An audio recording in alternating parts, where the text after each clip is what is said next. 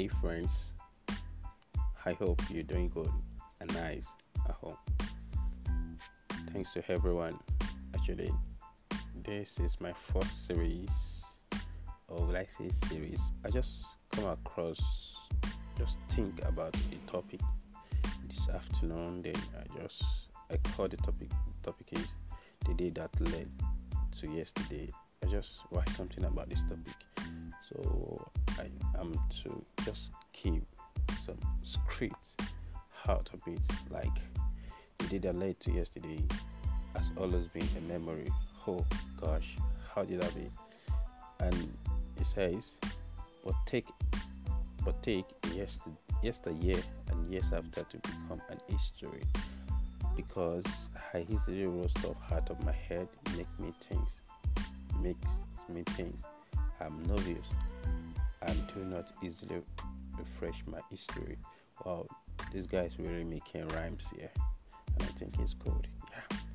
So he said, you will bet with me that I strictly stay to the core, and I can't live a sec of my life without thinking. This man is a double thinker. He said he can't live a life without thinking. So he continued and said, imagine I think every day and day after day. Think munificently, 80% positively good. And pen down my thoughts, and the 20% I leave to other random thinking. Oh, I guess I know what it calls the random thinking. And it goes thus as say, does this really mean I live my present or my past? Wow. So not to be led confusing. So he stated this to these guys or ladies reading this story, not to be led confusing. Then he said, the day that led to yesterday simply means today that leads to yesterday. That is today that became yesterday, then present that leads to past, before that leads to after. Wow. Then he also said,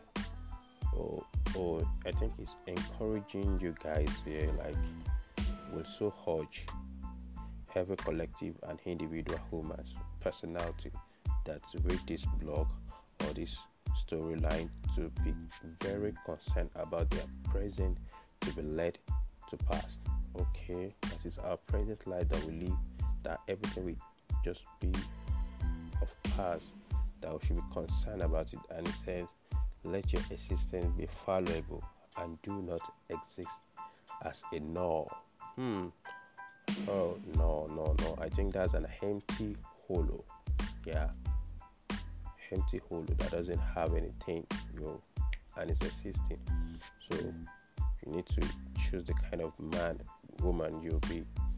So, and it says, this story may seem motivating, but it's an idea. Wow, he just grabbed the idea, then thinking of writing it down, just said it might seem motivating, that it might motivate you, but it's just an idea of creating things like to happen. Then he said, thanks for reading through. I really appreciate you guys for reading through and for listening through. Thank you guys. So the writer says, yeah, by his name, Emmanuel AY. So guys, thanks for listening and reading through. I really appreciate you guys. Thanks.